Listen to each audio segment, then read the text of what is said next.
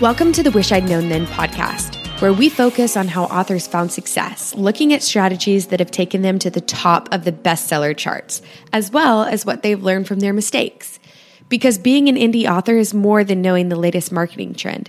It's about being innovative and creative and learning from your mistakes. Welcome to the Wish I'd Known Then podcast. I'm Sarah Rosette. And I'm Jamie Albright. And this week on the show we have Deborah Clopton. Yes, we do. And it is, y'all, it's so good. Grab your tissues. Oh, my goodness. Sarah and I both teared up during the interview. So, yeah, it's her really story great. is amazing. Her journey of what she's gone through. And I mean, I don't want to use that word journey that much. I would rather use career. But I mean, her story is a journey of what she's gone through.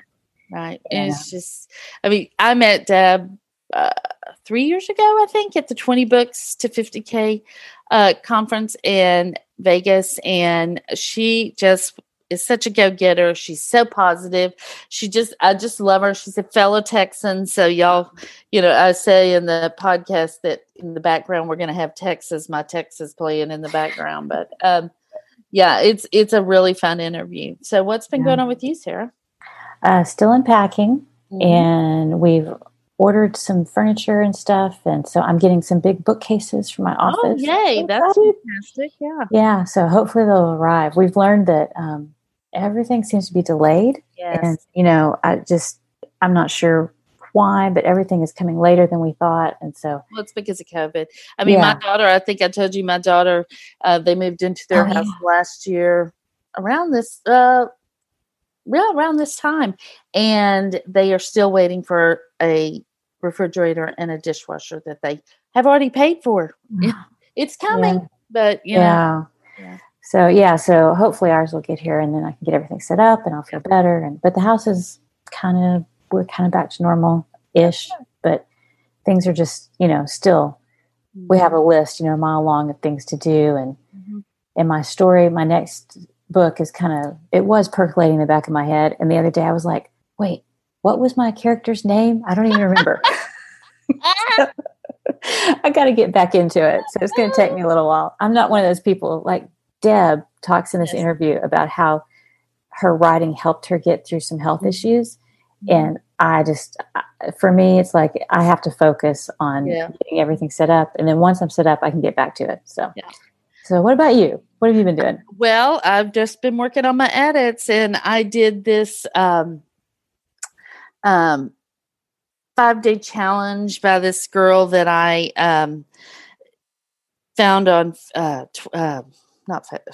TikTok. Sorry, y'all.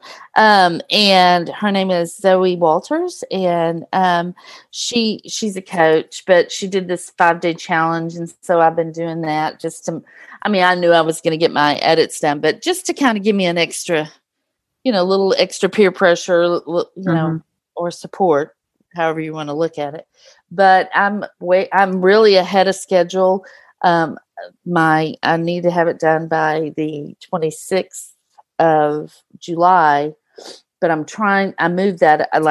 moved the date up to the 15th because I'm supposed to do some stuff with my mom and sisters, and then I'm going on vacation. So I just wanted to try to have it done by the 15th. So then I have a week to read it on my Kindle, and then I can mark some things. And, but I actually am even ahead of schedule on that. So it's been great. I really love this little story, and I'm shocked that I love it because of the way that it was written. And because for a while you didn't. I hated everything about it. But I really do, and it's made me laugh. And so those are just all good things. But so that's really all I've been doing.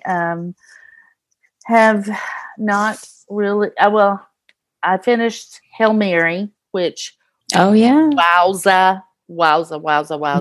So good. I cannot recommend it more. Good. Yeah, I cannot recommend it more. It is just so fabulous. And but I just started Boyfriend Material audiobook, which is a male British rom-com. Very much in the I'm only maybe 5 chapters in, 5 chapters in, but it's very Bridget Jonesy, that feels. So it's gotten great reviews and stuff. So I'll let y'all know how that is. But yeah, mostly I'm just working, and I feel good. It just feels good. I feel very optimistic, which, maybe I'm coming out of the funk. I don't know, but it's been a good week, and I've gotten things done. So that's great. Okay. That's good.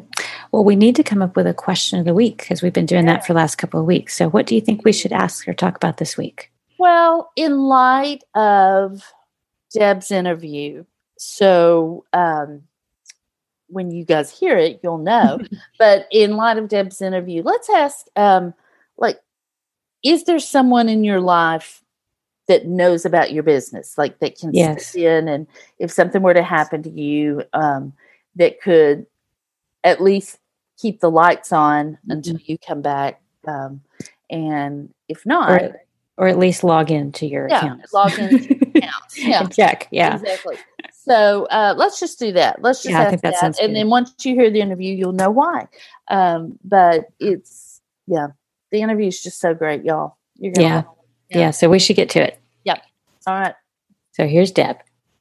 Well, today we're really excited to talk to Deborah Clopton. How are you, Deborah? I'm great. We're so happy you're here. This is going to be such a fun interview. It's going to be great. So let me read your bio real quick. International bestselling author Deborah Clopton writes clean and wholesome small-town romances, especially with cowboys. In 2016, she decided to take control of her publishing career after publishing 30 books traditionally. She returned contracts along with advance money to her publishers of 10 years and opened her own publishing company, and she never looked back.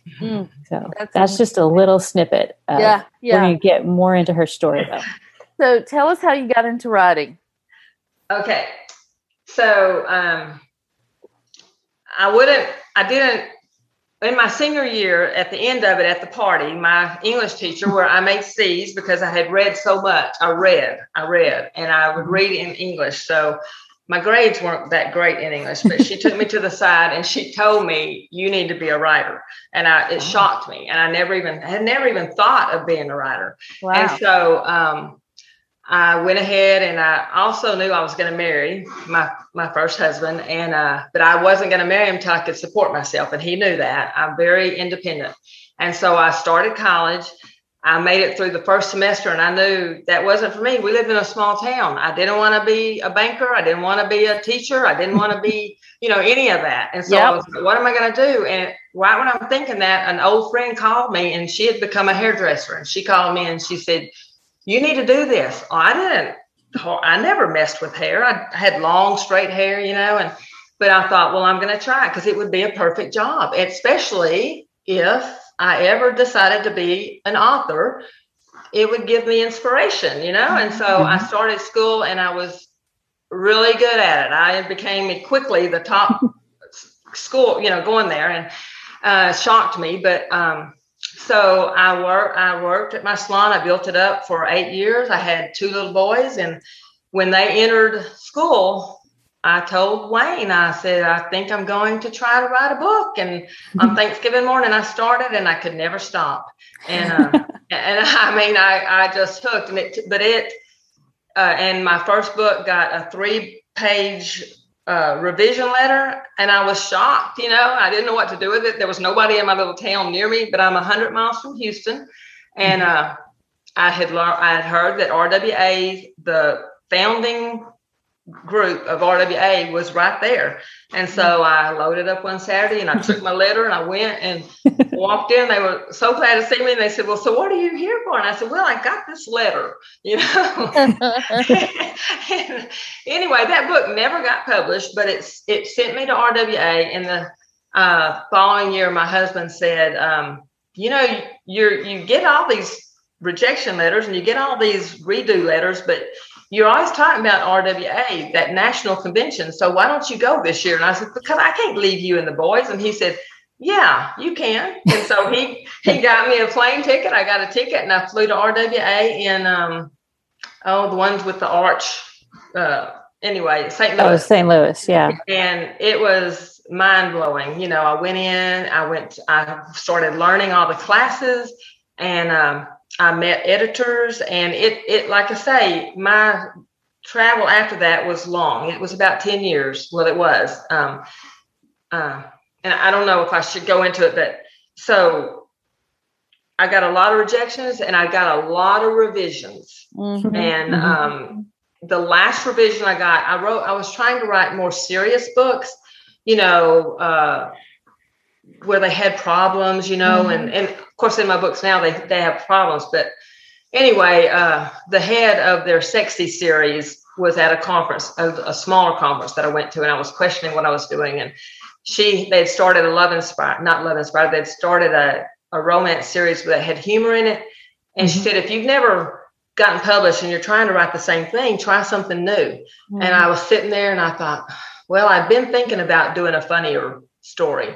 So I came home and I wrote this series about this little town, and I sent it to her, and it was good. And she sent me a revision letter, and then she sent me another revision letter, and then she sent me another revision letter. And I hadn't put sex in the books because I just, and she sent me another letter, and she said, Debbie, I love the story, but it's just not going to work in the series. And so at that point in time, my boys were entering in 7th grade, junior high, and high school, and they were playing football. And I was feeling drawn to put my writing down for a while and concentrate on my family. And I did. It was hard, but I closed my computer. I thought I'll go back when the youngest one is a senior, and he'll be ready for me to get out of his life a little bit.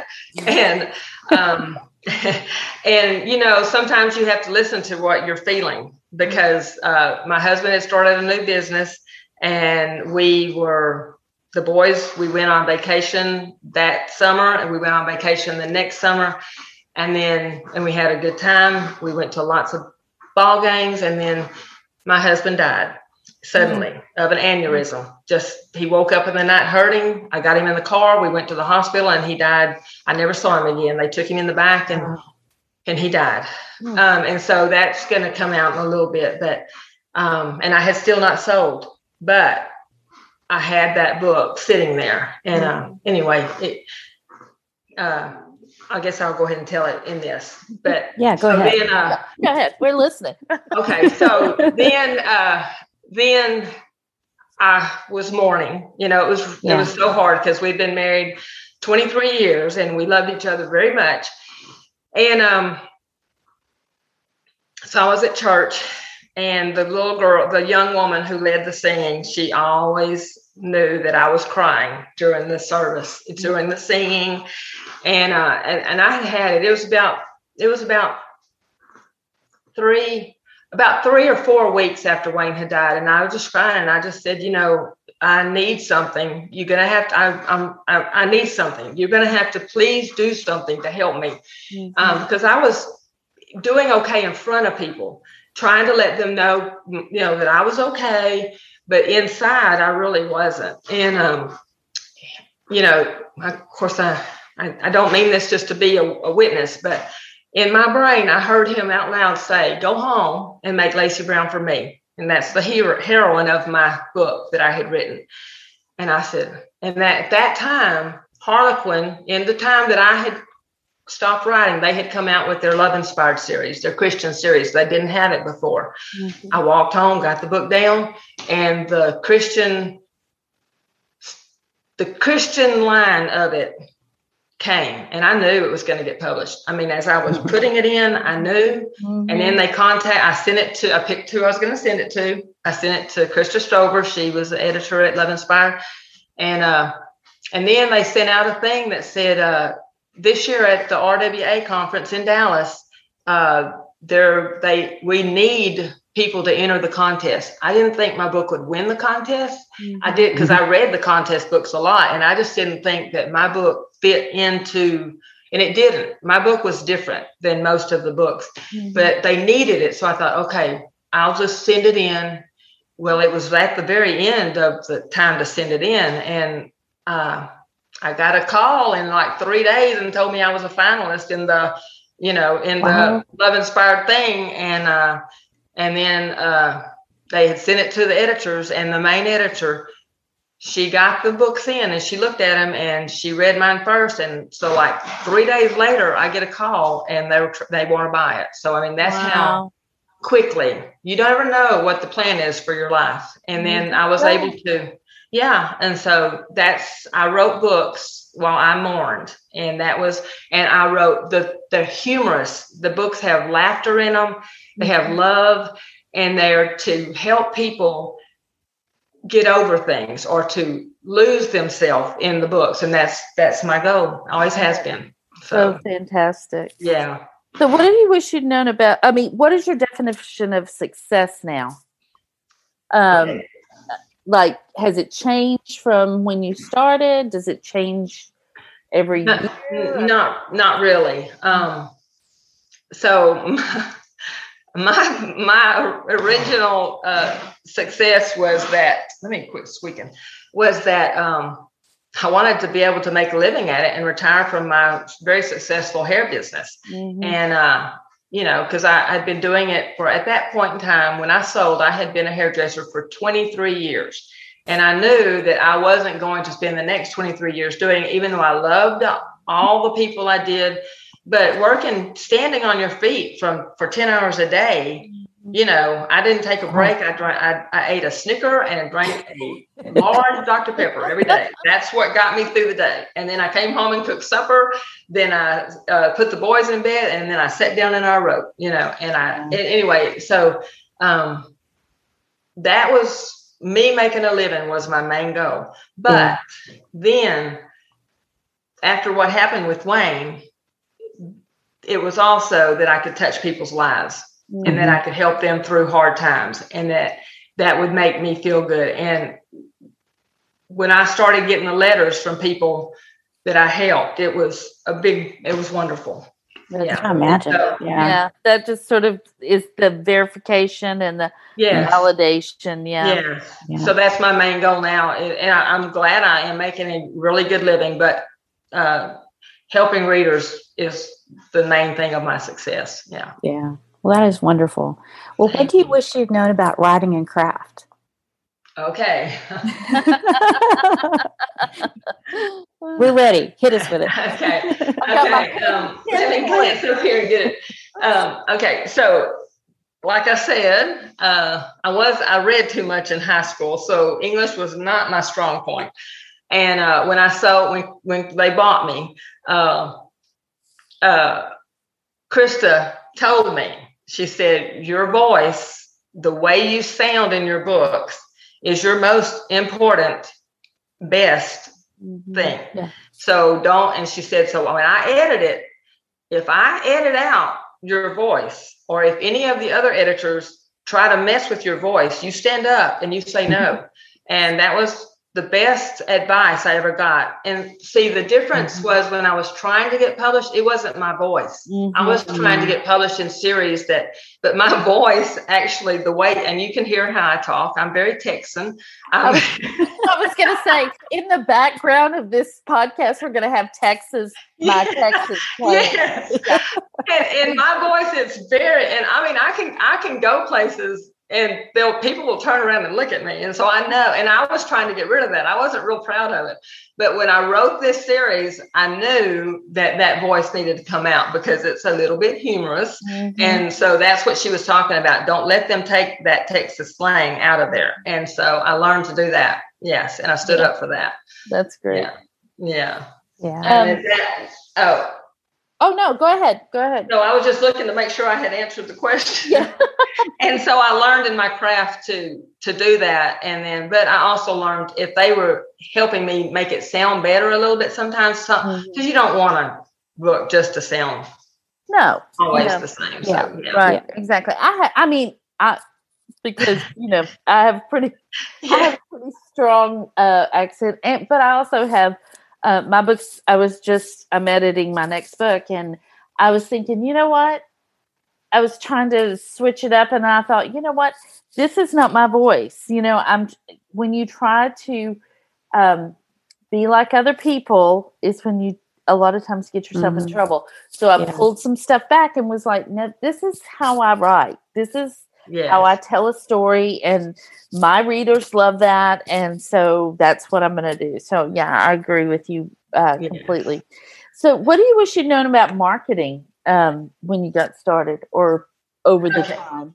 So that's like we were talking, that's a very important question. Mm-hmm. And I recently learned even more about it after my recent illness. But I knew that I needed to really get into marketing when I went indie.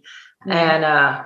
And the first year I didn't. And then but I still did great. My first year with almost no extra marketing, I've surpassed any year that I'd had writing for Harlequin. Mm-hmm. And so it was a success just off of that, but I wanted to increase it. And my daughter-in-law, they raised our 4 small grandchildren at home, and they're homeschooling. And I knew that I needed somebody in charge, somebody that could eventually take over my business if something happened to me. And so I asked Heidi if she would want to come to work for me part-time. And I had a specific job that I needed her to do. I thought that I could increase my business if I had somebody fill out newsletters. You know, to have regular newsletters, you got to fill out all that information and put You're talking about the newsletter, the paid newsletter ads. Yes, correct? Robin Reed's, those. And I knew that I couldn't take the time to do that. I tried, but I would only do one every few months, you know? Yeah. And so Heidi, she thought I was just asking her to work for her so she could stay home with the kids. And I said, and I was like, no, I'm not. I really need you. And I can guarantee you that you'll see that your paycheck comes out of what you do. Mm. And I said, what do you need to stay home with the girls so I could make sure that she made what she needed to make? And so she came in and I showed her all the places I would like books. I would like to try and get at least 2 to 3 early on because it was a smaller amount. I said, maybe 3 because I really wanted to get my name out there. Maybe each first in series that's free gets about 3 newsletters a month. And so there was about 4 series about that time. And she said, okay. And so I said, each one gets at least 1 big one and then 2 little ones. And so she set them all up, and I was over here just writing, and just working. And then she set them all up, and then they started coming out. And within 2 months, I was able to show her what a success what she was doing was for me. And so to me, I do the Amazon ads and I do the Facebook ads, but that is my baseline. And recently in October, y'all had invited me to come on to do this newsletter. And I was a little bit shocked, but I was so excited. Y'all had, and it was going to be in October. Well, October 1st is when I went to on a retreat with 2 of my author friends. We drove across state. We were in Hot Springs, and we'd been there 2 days, and I got sick. I thought I had eaten something, and it made me sick in my stomach. And we went home, and I went ahead and we were going to watch something on TV, and I sat down, but I was like, I got to go to bed, and I need something. I think I might throw up or something. And so I went in the bedroom and laid down, and my husband called, and I told him, I said, I think I got food poison or something. And I said, but I'll be better in the morning. Well, in the morning, I wasn't. And then I started worrying that maybe I had COVID. And so I told my friends to stay away from me. I was going to stay in my room and see if I got better. And Chuck called, and he said, I'm going to come get you, because we had taken my vehicle, but I didn't want Kelly to not get to, drive, stay the whole time. And I wouldn't go out the door. Thank goodness the bathroom was right there beside me, but I told them to stay away, and I didn't want to give them something.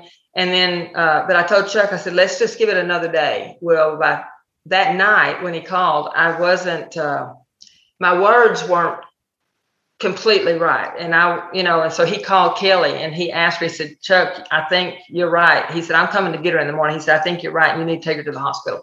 So he came, he took me, tried to find some place to get a COVID test. There wasn't one. He took me, he headed toward Texas, and he stopped at Texarkana and found an emergency room. And he told that when he came to get me to fill out the form, I knew nothing. I had lost. I don't remember anything after that. Wow. I had completely, and he realized it when I was trying to sign my name and I couldn't. So he went back in and he said, she can't even sign her name. She doesn't even know me. And I called him the man who helped me or something like that. And they took me in and the doctor checked everything. They did the COVID, they checked everything, and he came out and he said, she doesn't have anything, but something's wrong. You're right. So I'm going to send you across the way to this hospital over there, and you're going to see the guy in the emergency room. I think he'll be able to help y'all. And that's where we went. And we walked in, the guy prayed with us. And then he said, he looked at Chuck after he had made some questions, and he said, I think she has encephalitis. Oh my God. There's another word in front of it. And he said, but it's a 3-day test. So we have to test her, they have to take things. And he said, it starts in the brain. And so, but I'm going to go ahead and start treating her for it. And I don't remember that doctor. He's the one that discovered everything. And some people takes a long time to discover that. There's a movie out that has it, and the girl in it went through all kinds of stuff before. But I went right into the 2 people that helped me. The one in the emergency room sent me to the right person, and he figured it out. But what's humorous is none of them realized that after I woke up, they thought, even though my words were weird and they thought I knew who I was, they thought I knew what was going on around me. And I walked down the hall with a girl making sure I could walk. And I walked upstairs and she checked off that I could do it and I was going to get released. And I woke up, and that was after 3 weeks. And I woke up that night hurting, and I looked over and I found Chuck in his chair over there where he slept for all that time. And I said, something's wrong. And I have back trouble. And he said, is it your back? And I said, yes, but it's not normal. And see, so I had actually was telling him that. And that was when I knew what was going on. And they immediately x-rayed me, and I had 3 blood clots in my lungs.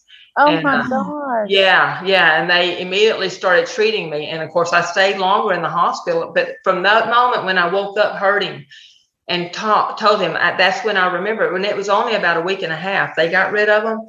I got released, and they told me it'll take you, it'll take you probably at least 6 months to get your memory back, to get everything going, your words coming out. I couldn't even hardly remember my kids' names. And all of my family had come to see me, and I didn't remember any of them. Oh my God. The deal Wow. is, when Chuck and I got married, he was from a divorce and had 2 sons that were exactly 10 years younger than my 2 sons. And my 2 sons, so my sons had inheritance from when their dad died. That I worked so that I didn't have to interrupt any of that, and they were going to get all that. And so, and plus my writing career.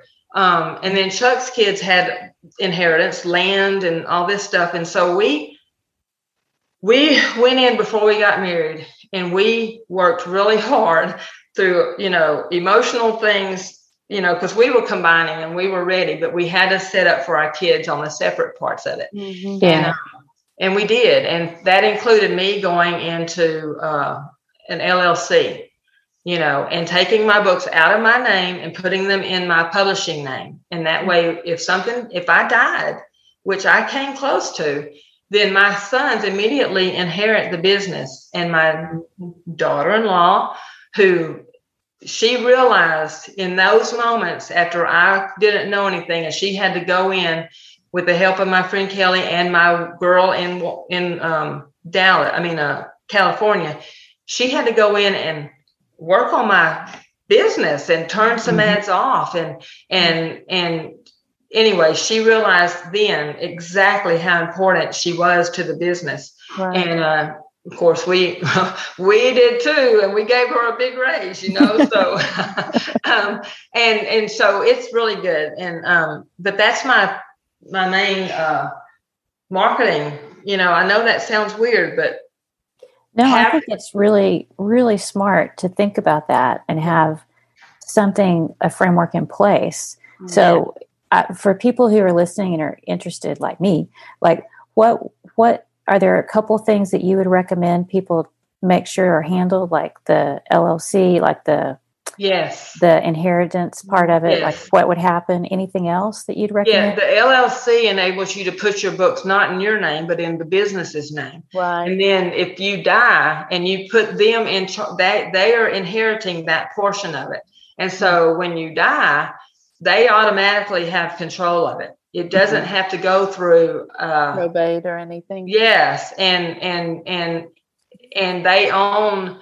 It's just my name, my books are in that other name. And as far as I know, that's the smartest thing you can do. Okay. In the beginning, I thought about it, but I thought, I just have, this many books. It's not that important. But then when I was going to get married, I knew, and Chuck did also, that was probably what I needed to do and the best move I can make. And a will, wills are so important. Absolutely. But if you have somebody in your life, and I know that Jamie, sorry, my brain went blank. It does that some. But I know that Jamie, your daughter or your daughter-in-law, my daughter. Yeah. So you have someone getting involved in that. So I just suggest if you have anybody in your family or if you have a family but nobody's interested, that you have somebody that can help, can help them get used to it if something were to happen. Right, because even if you don't get to the point of near death or dying, but you get say you get COVID, and people that got COVID that didn't end up in the hospital were sick for weeks. Yes, and didn't feel. You need help. I did, and you cannot predict what will happen. In the future, and that's so right. Because of that, you need to have those safeguards in place. Yeah, and thank goodness, if I didn't have Heidi, well, at least I was with Kelly, my good friend, and we had just at that meeting, we had just decided, we might need to know each other's passwords to everything, and we had literally the day before that happened, given each other passwords, and she came on the way home. She stopped at the hospital. Kelly Coates Gilbert is who my friend is, and she stopped at the hospital and she helped them get into my accounts. And anyway, that's a small detail, but it's so important. It's very important. Yes, and also while I'm saying that, I also have to say my husband Chuck, he's been so helpful, and I was single and working, never thinking I would remarry, and my friends decided they knew somebody. He lived in the town about 30 miles from me, but he actually lives in between where I live and here, but we never met. And she said that two of my friends at the 10th grade graduation, the 20-year graduation thing that I went to, he was asking me, "Are you dating yet?" And it had been, been a long time since Wayne died. And I said, "No, I'm working really hard, and I just don't know if I'm going to or not, but I sometimes think about it." And he said, "Well, I know who you need to date." And his wife worked at the little town that was down from us. She was a teacher there, and he graduated with me, and so all my friends that were sitting around the table, they didn't. Anyway, he went to the next week. He went to their fire. Where you burn the wood. Sorry, y'all. Sometimes my brain is not. Bonfire. The bonfire, and Chuck was there, and he walked up to Chuck and he said, "Are you dating yet?" And Chuck said, "No, not really." And he said, "Well, when you get ready, I got somebody for you." And he started telling him about me. And Chuck, he wasn't really ready. And then he went home and he kept thinking about it, and he called them up. And my friend had started giving Christmas parties just for me. Because she knew I didn't go out. I didn't get outside. And so this was the third year of her annual Christmas party that I was the main person she invited, and then she invited friends. And I'm sitting at the bar, and she's standing on the other side of it. And Jimbo walks in, and he comes straight over to me. He said, "So are you dating yet?" And it had been that was October when he asked me, and this was the 1st of December. And I said, "No, but I'm really thinking about it now, and he said, well, I got the guy for you. And my friend's sitting over there and she goes, who? And because he knew her, and he looked over and he said, Chuck Parks. And she went, yes. And she looked at me from the table and she said, yes, you need to go out with him. And so Chuck is very valuable. We immediately knew that we were meant for each other. And he's such a supporter in my business. And he does he took over my bank statements. He actually works for me too. He doesn't, and so he was able to do the business part of it, and Heidi was able to help me with the other. So I've been very blessed. Yeah. Yeah. That is so great though. Yeah. It sounds like you just had a personal matchmaker, which is awesome. Yes, and I did. And we tease. It's a great thing. Yeah. Well, and going back to the password thing, you don't have to give somebody your actual passwords. There are all kinds of systems. What is the one? LastPass is what I use. Yeah. So, but just having that, and which, by the way, I don't have, which I'm going to set up when we get off this call. Yes. Because it is so important.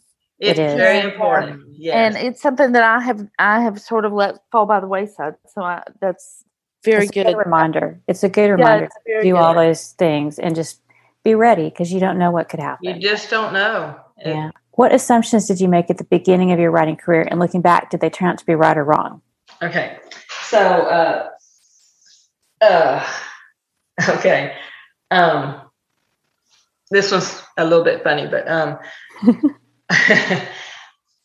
that me getting published was going to be hard. And it was true. It was very true. It doesn't take everybody nowadays. They can start indie if they want, but it took me 10 hard, long years to get published. And, but through all my workshops and then through my writing, and then when I was published, I was hit. My first book was a huge success. Your books at the third series, most series back then were book 3. That was the end, because your sales were going down. My sales were going up. All the books sold over 100,000 copies, and that book just kept going. And so they were not letting me go. And I learned that you can make a series huge. And that series has 23 books in it. And it only came to an end because I said, I knew at that point in my career that I was going to go indie. I had made that decision, and I said, and it was a 6-book contract, and I said, okay, on that contract, I'll do the last 3 books in the Mule Hollow series. My series name is Mule Hollow. Now it's Texas Matchmakers. It has a new indie name, but and then the next 3 books will be a new series, because I knew I was going to go indie, and those books after 10 years were starting to come back to me slowly but surely. And I knew I was going to print them. And so now I got lost. Just assumptions that you made. And so my assumption was that sometimes you think it's going to be hard, and it's not. It was wonderful. So anyway. Yeah. But you had all those years where you were working hard doing your revision letters and stuff. So it's almost like you were a 15, 20 year overnight success, right? Right. Right. That's what it actually was. After I had worked 10 years to get published, then when I was, and all the terrible stuff had happened, I knew and my readers loved it. And they're funny. The books are funny and heartfelt. You go from laughter to dealing with something important. And that's how I felt. And they helped me smile, and they helped other people smile. And I still try to do that. But now in my indie career, I went more clean and wholesome. And so, but they won't advertise. Like if I get a book bug, it's always in the Christian. And that makes some people mad, because a lot of my books are clean and wholesome, but they won't publish me anywhere else, because that's where I started. And that's, they keep me there. And so it's okay. Clean and wholesome can mix in with Christian also. Yes. So, Yeah. Well, I have a question. So what prompted you to go indie, and like what were the steps you took indie. to go indie? Well, okay. So at 19, I actually was 20 when I opened my first hair salon. I was independent person. Mhm. And when I went into publishing, you know, they control everything. Everything, yeah. Yeah. And I finally had to, Krista, my first editor, after 7 books of working with me, she gave me freedom.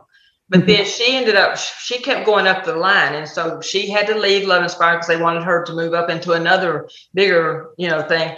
And I got a new editor. And anyway, I had to finally say, this is the book. She would buy a book and then she would try to get me to change it. And I finally, you know, I said, this is the book you bought. That's the book you're going to get, you know. Yeah. And I wrote it on my own. So when you go into indie, you kind of have to know what you want to do, and that's what I do. And thank goodness, I write very fast. But anyway, what was the original question? Why you decided to go indie and what steps did you take? So. Yep. Because I'm an independent person and I love owning my own stuff, I got tired. And as soon as indie came out, I watched the numbers and my sales started going down. It wasn't because my books were getting bad, because those last 6 books that I wrote were really good books. They're some of my most. I'm very proud of those books. It was because people were going indie and they were buying their books online, and they were canceling their Love Inspired thing and they were buying what they wanted. And more and more people were doing that. And I watched and I saw, and me and 3 others met at NINC at the writing convention, and we talked about it. And we were all their top authors. And we talked about it. And one of the other ones was going indie. She wasn't going completely, and she does both. But I was going all the way. I wanted to control. I was ready to be back in control. And so when it hit, I did it. Yeah. I love it. Yeah. I had that same thing, because I love being able to control my covers and mark it and mark the price down when I want. And me too. All the things that are frustrating about like ACX and not being able to control your price and all that stuff was the same way traditional. And so if you like to be independent, if you like to make your own decisions, then it's a great way to go. Right. And I talked with a lot of my author friends from Love Inspired came and talked to me at our conference, and they knew what I was fixing to do. And then they watched me, and they knew that I was doing well, and by the book numbers, when you go to things, and they would ask me, but most of them didn't want to do the work that I was doing. No, the marketing work, I work lots of hours, and I love it, and I thank goodness I married a guy that he thinks I'm great. He likes, he's impressed by what I do. Sometimes he has to say, calm down, but I get to travel with him, and I write while we're traveling. And so it works great. I get to see things, and anyway, it's wonderful. That's great. Yeah. Have you ever made a mistake that turned out to be a good thing? Yes, it sounds kind of odd, but when I was getting ready to go indie, my agent knew that I had hoped one day to maybe sell to one of the bigger, industries. And she said, well, why don't we try to sell you to one of those, bigger things instead of just category, which is what I wrote in. Yeah. And the deal is that those other publishers don't normally publish a category author. You have to really show really great sales, because you're so much of what you're selling is in a mail order. And I made like 6% on those, which is very small, or, right. But my income was still good. I was able to live on what I wrote. But anyway, she said, why don't we try that before I go Indian? And there was my brain, it says, it knew where it wanted to go, but she offered that. And I said, okay. And so we sold, and I signed a fairly decent contract. I had 3 people offer me, and I signed one, and I'm used to being in control a little bit, but not with them. And the first thing, we were leaving for vacation that morning, and they sent me an email. And so my agent was in over near California, so she's behind me 2 hours, and they are ahead of me 2 hours in New York. So we're on our way on vacation, and I have my computer in my lap. We've been gone about 30 minutes. It's about 6:30 in the morning, and I get this email from them telling me that they got my cover ready. I hadn't even started writing the book yet, and they've got my cover ready because it was a cowboy story. And they sent me this cover, and I'm sitting there in the car, and I'm like, oh my gosh. And Chuck, he looks over at me and goes, what's wrong? I said, they just sent me my cover, and there are 15 independent covers out there on Amazon with the same picture. Yes. And I knew I had really made a big mistake. So my poor agent, I sent her a text because I had written a novella with them one time. Mm-hmm. And that novella, there were 4 of us in this book, and it got a horrible cover. But they did have good covers, but I got a horrible cover. And I warned her, I said, okay, now if they try to give me a bad cover, I'm going to fight, because I'm not coming out with a horrible cover. And so I sent her a text. I said, I know you're asleep, but when you wake up, I'm just warning you that there could be trouble started. The Texas in me is about to come out. Yeah. And so then I went on Amazon and I downloaded all those covers and put them on a sheet. And I emailed her and I said, I don't want this cover. Everybody else has this cover. And so I hope you're going to work a little bit harder on it. And anyway, so yes, eventually my agent, she woke up and she agreed with me. Thank goodness. And they ended up giving me a very pretty cover on that book. But I knew right then that those 3 books were going to get written, and I was never going to look back. So the question, it was a great thing, but it taught me, Yes. And it gave me freedom that when I went indie, man, my career that was it. I was always going to be in control. Right. Yeah. Well, what about the opposite? Have you ever had what you thought was like a brilliant I wrote this down because I could have said that both of those are the same thing. You know what I mean? Yeah. Yes. So then, okay. So this is funny, for me. I have never had a brilliant idea. I have regular ideas, and I work really, really hard on them, and they come out good. But so for me, no, I don't think I've ever had a brilliant idea. I have had so-so ideas that I worked really hard on, and my voice helps them come out and be successful. So, I think I love that though, because I do too. Like sometimes we think something's great and it's not, but then if you can take something that's like, this is pretty good, and work on it and bring it, polish it up and make it shine. That's awesome. Yeah. And so for me, that was the biggest thing. Yes. So I want to combine the next 2 questions, which is about mindset, but then also we had down that we were going to ask you about your health thing, but we covered that already. But before we started recording, you told us that when you got home, you had books that needed to be finished and 2 more on deadline. And you wrote those books, even though you were still not 100%.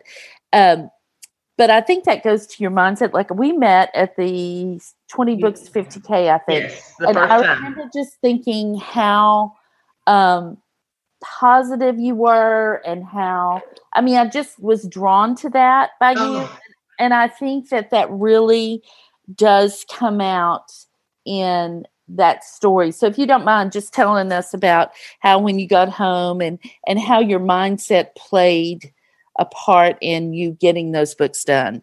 Okay. And recovery too. Yeah, and your recovery too. Yeah. And while I was recovering, I've always been self-motivated and driven. Always. I started working when I was in sophomore, and I love it. And so when I came home, Chuck had to warn me, he was like, now, Debbie, you got to rest, and I said, I know, but I got to get these done. He said, if we have to cancel them, we can cancel them. And then you'll finish them. I said, but I'm going to try, and the trying helped heal me, it really did, because of the way my brain, this is what is so wild. Sometimes your creative mind works on its own. Yes. See, yeah. And so I was kind of I didn't know names. So I knew as soon as I started, you never knew whose name was going to come out and be in that dictation. It was the funniest thing. And I still do it sometimes. It's very odd, but names were the hardest thing. And so I called my characters all kinds of names. And finally I was like, okay, when it came to somebody's name, I just put name. And I told them, and then when I went in and did the edit, I filled the right names in, because it was a whole lot easier doing that than hunting through and seeing all these crazy names that I had to go in and replace. But the creative part of my mind, it took over, and it was wonderful. And it was shocking, really, but sometimes you have to rely on just your creative mind and don't question it. And I don't write from an outline. No, I don't write from an outline.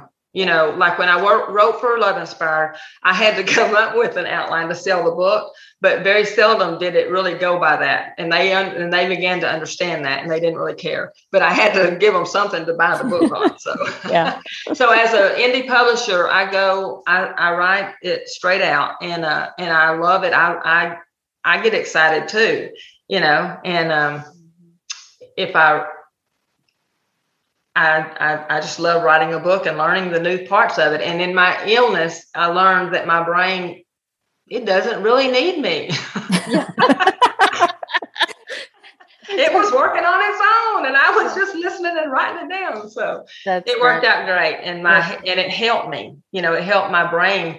I actually got healed a little bit quicker than normal. I could still be healing, and I am a little bit, but I now know most people's names. Didn't you say you used some dictation during that, and now you're doing? Yes, and so I did. I had been dictating. I had been trying it out because I love to write, but I knew a lot of people were dictating, and I got to thinking, well, what if something? This is the strangest thing. I thought, well, what if something ever happened and I couldn't type? Mm-hmm. Could I dictate? So I wanted to try it, and I started. And it takes a little while to get your brain to switch. Mm-hmm. And so I started, and it was hard. But then it wouldn't switch back. And I dictated for and I found a girl. I tried dictating on the things and then typing them or giving them, and mm-hmm. I didn't like it. So I hired someone off of one of those groups that you can get in and hire somebody. And she's just a transcriber. She has nothing to do with books. She transcribes stuff for all kinds of other people. And I hired her. I had a lot of people apply, but when I looked at hers, I thought, I'm going to try her. And she was really good. And she would type it all out, and then I would get it back, and then I would go through hers and edit it. But for me, the hardest part about dictating, I created the story. I didn't really have to edit a lot out of my words, but I didn't always say new line or mm-hmm. new, things. And so I'd have to go through it. I'd sometimes have 2 pages with no blank in them, because mm-hmm. I told her, just you dictate, you transcribe exactly what I say. Mm-hmm. And, I didn't want her coming up with but I would forget to do it. So, but in the end it worked, but it slowed my writing down. It was slower. When I write, I edit as I write, mm-hmm. And so anyway, when I came out of the hospital, she was going to have a baby. And so she was only going to be doing it again for about 4 or 5 weeks, I think. So we tried it, but then I said, but it was hard to, it worked mm-hmm. great for my brain. But then I was having to go in and edit, and it was, like that. And you can't, when you're reading, at least I can't, when I'm editing and reading it and editing it, it takes me a long time, mm-hmm. a long time. When I'm editing it, because I'm reading very slowly and checking it. But when I'm creating it on my brain and typing it down, it may take me a little bit longer to write the book. But when I get through with the book, I send it to the editor. I'm done. I have created it, and then I don't edit it again until it comes back from my first editor. And I have 3 editors, and I had to learn which one needed to go first. And she's the biggest editor, and she goes through and finds, anything that I may have forgotten, or maybe something I need to get bigger on. And, but she doesn't change my story. I don't use that anymore. I totally rely on and she's really good. And then I get it back, and that's when I read it again. And then I send it to my second editor, who she's a reader, and she finds things that got missed.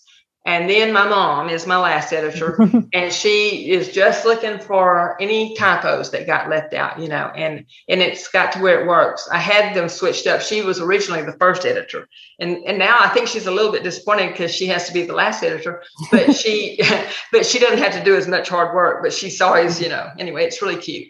But anyway, so when on the dictating part real quick, I got sidetracked a little bit, but so after my dictator took a break to have her baby, when she contacted me, I told her that's good. And I started writing what I would dictate. And then I would bring the 20-minute dictation in, and then I would type it. I mean, I would look at it and I would fix it then. I would not let myself, like for her, I would dictate.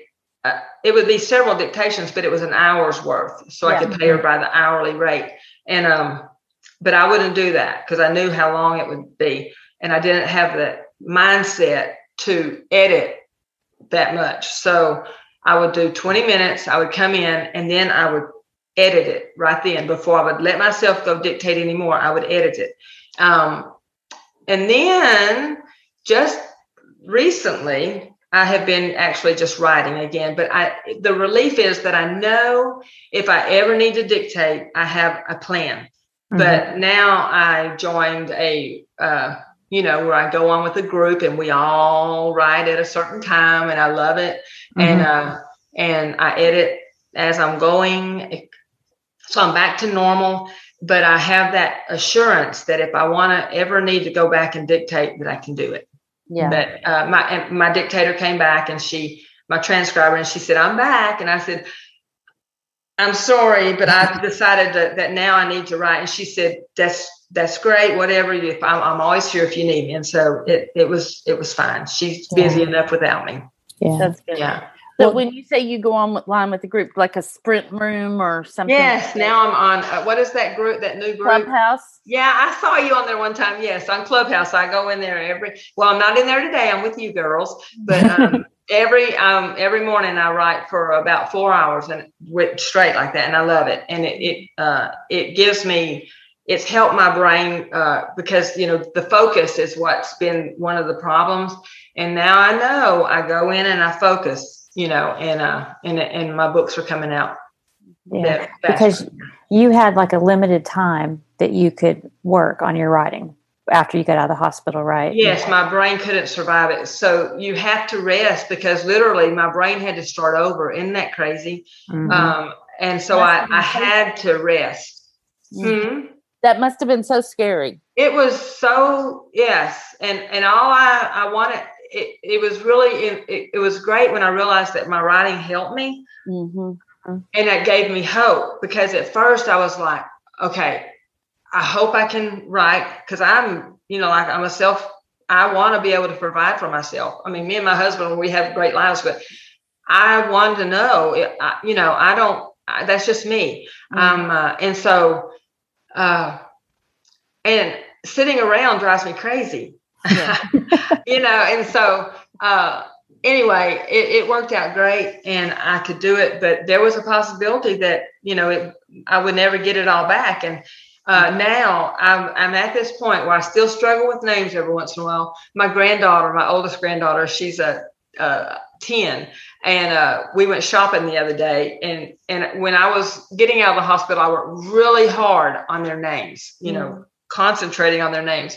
But the truth is, before I got sick, I would get their names mixed up all the time because there's 4 of them, and I would go through every name. Yeah. And so Tacey, we were walking through the mall the other day, and she says, Noni, because I needed somebody's name, and I went through the list, and she said, Noni, when you were just getting well, you were better with our names.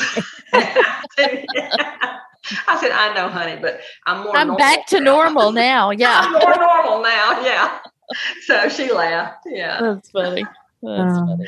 Yeah. Well, I'm just so glad that it all worked out, but it was so scary. And it was, but you just had lots of people.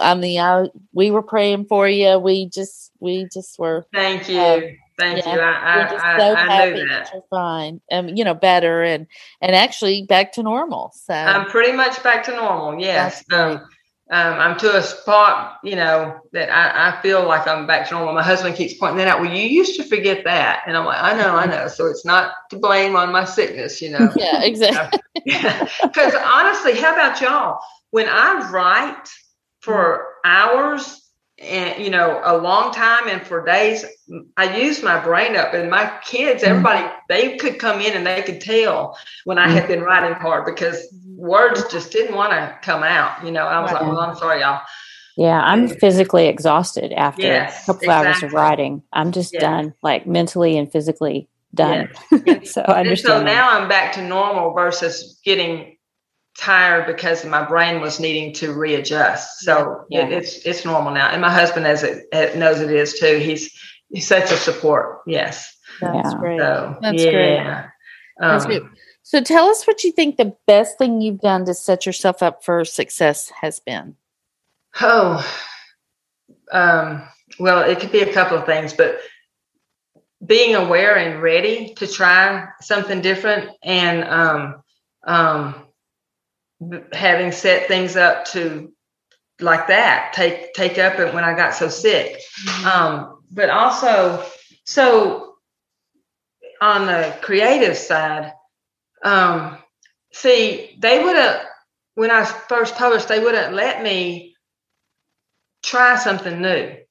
And so I always wrote cowboys, humorous cowboys in the same series. And then when I told them that and I signed the contract, and the last 3 books in that contract, they were still cowboys, but they were still on a new range, and they were with a bunch of it was to help kids ranch. And anyway, so it was fun, but I had never tried anything else because I was making a great living, just writing cowboys. And I had my hair salon. So for the first, when I was creating those first few books, I did a lot of cowboys' hair. And so I'm not a cowgirl, but I had lots of cowboys and lots of cowgirls. I had one of the best horse trainers in the world was one of my customers. And so I got a lot of information. I asked them lots of questions. And so, but when I went indie, I was like, I don't have to always write about cowboys. Right. And so my first series that I wrote was a takeoff of my original Texas Matchmakers, Mule Hollow. Though I wrote that series, and they had to all be not novellas, but they had to not be longer than 40,000 words because all my contracts were in 55,000 and above. So I couldn't write in that. So I wrote novellas, which was fine because I could write faster and I got more books out, which helped me get my indie name out. But we went to the beach every year. I don't like playing on the beach, but I love the atmosphere of the beach. I love the sunshine. I love hearing the water. I just love that. And so my second series, I thought, hey, I own my career now. I could try something new.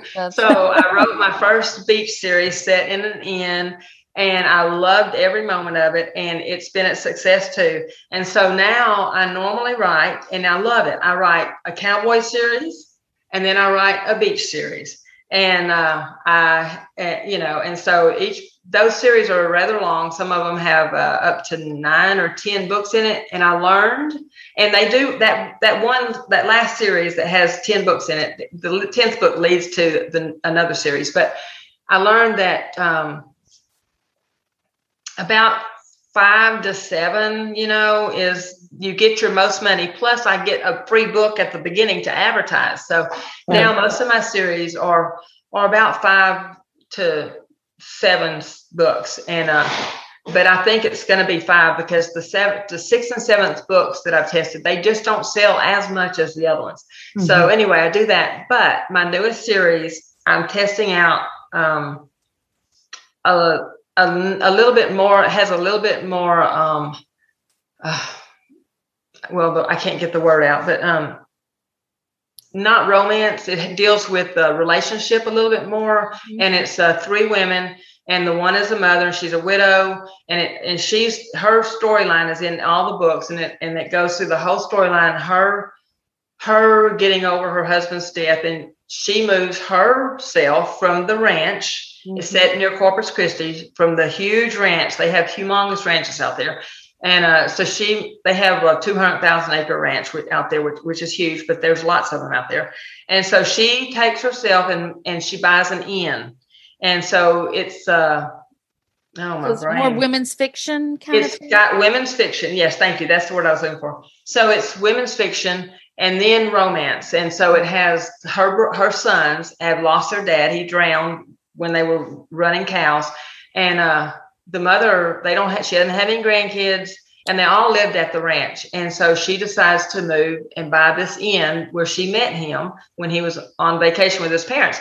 And it's Stargazer Inn series is the name of it. And I love writing it, and I wasn't sure how it would be accepted. And I was determined, but it takes more of my time than just writing a romance, mm-hmm. but it has a romance in it. Each one of her sons has a romance in each book. And it's been fun. I combined cowboys and beaches in this series, and it's been really fun. And I wasn't sure, but because I wrote that book and then I got sick. And so, of course, the book went up and then it came down, and the ranks went way up high because there wasn't another book coming with it at that time.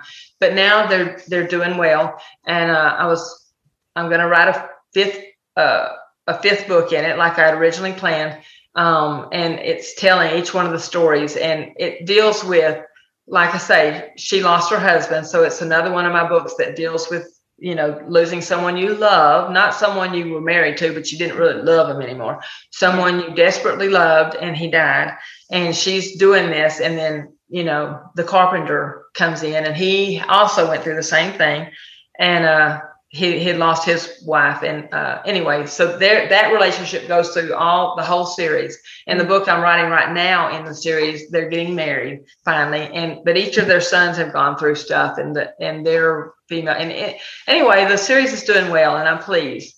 But after this last one, but that's because you took the chance. Like, you're willing. I know. And so that's the biggest chance I've taken since I went indie. Writing something a little bit different, but still similar to the same. And yes.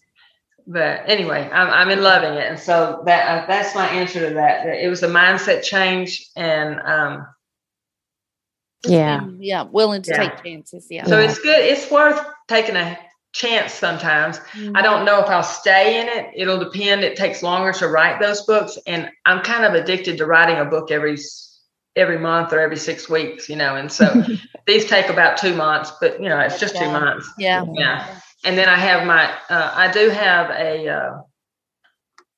I did start Another Name, and she writes cowboys and strictly in KU, and I enjoy it, but they're short. They could be longer there, but I like writing a 40,000 word book. Mm-hmm. It's just something that appeals to me. And so I do that. And just real quickly, I started translating, having my books translated. Yes. And I have a huge amount of books translated. I hired several, and in Germany, and I only do in Germany. I was going to try a lot of other places, but my Germans took off, and so I just hired another German translator, and I have 2 going at one time. And so one translates. My other name is Hope Moore. One translates Hope's books, and one translates my books. And then I had hired some others to translate some of the others. But for me, in Germany, just like here, my cowboys do the best. And and I love it. So I just always say, write what you like, and I don't know if I'll ever translate anywhere else. I tried a couple, and they didn't do, so that's when I concentrated on Germany. But anyway. Yeah. That's great, though. And that's good to know, because I think a lot of people, myself included, wonder how, like, small town Texas would translate to other, languages and stuff. So that's good to know. Yeah. Yeah. But my other series does okay. My beach series do okay, but not as much as my romantic Westerns. Yeah. So, and so you have the one series in KU, but then do you have the other books wide, or? Okay. So last year I decided to try some of, I got the rights back to all my original, my Texas Matchmakers, all the books set in Mule Hollow. That's and some of them I was able to do enhanced editions, to where you add stuff to the book so that you can publish it, even though they're still publishing it. And so I was able to bring that series out early doing that. And so anyway, I decided to try them in KU last year. And I mean, they went crazy. I mean, for like 3 months, I mean, they were red and the numbers went, whoo, and then they started coming down. And while I was sick, they were still in there. I decided not to take them out yet, but I still kept 4 of my series that weren't set in Mule Hollow. My original indie books that I wrote did not go in there, and so they were still wide.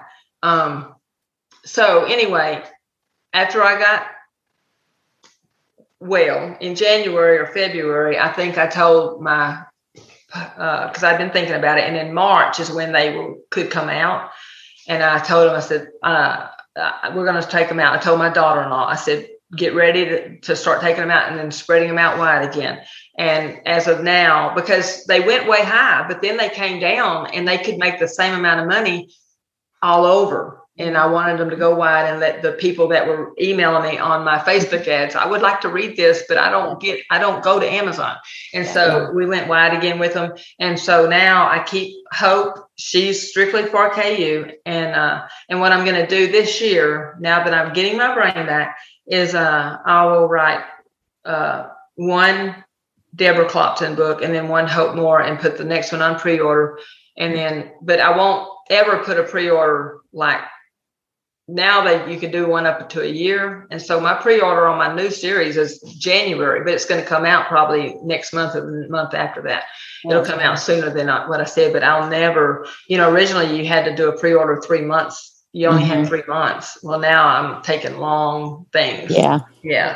Since I learned my lesson. Yeah. Well, this has been so great. I'm so glad we finally got you on. I hope so. It's just been so great. I actually teared up a little bit earlier. Yeah, me too. I needed my Kleenex box.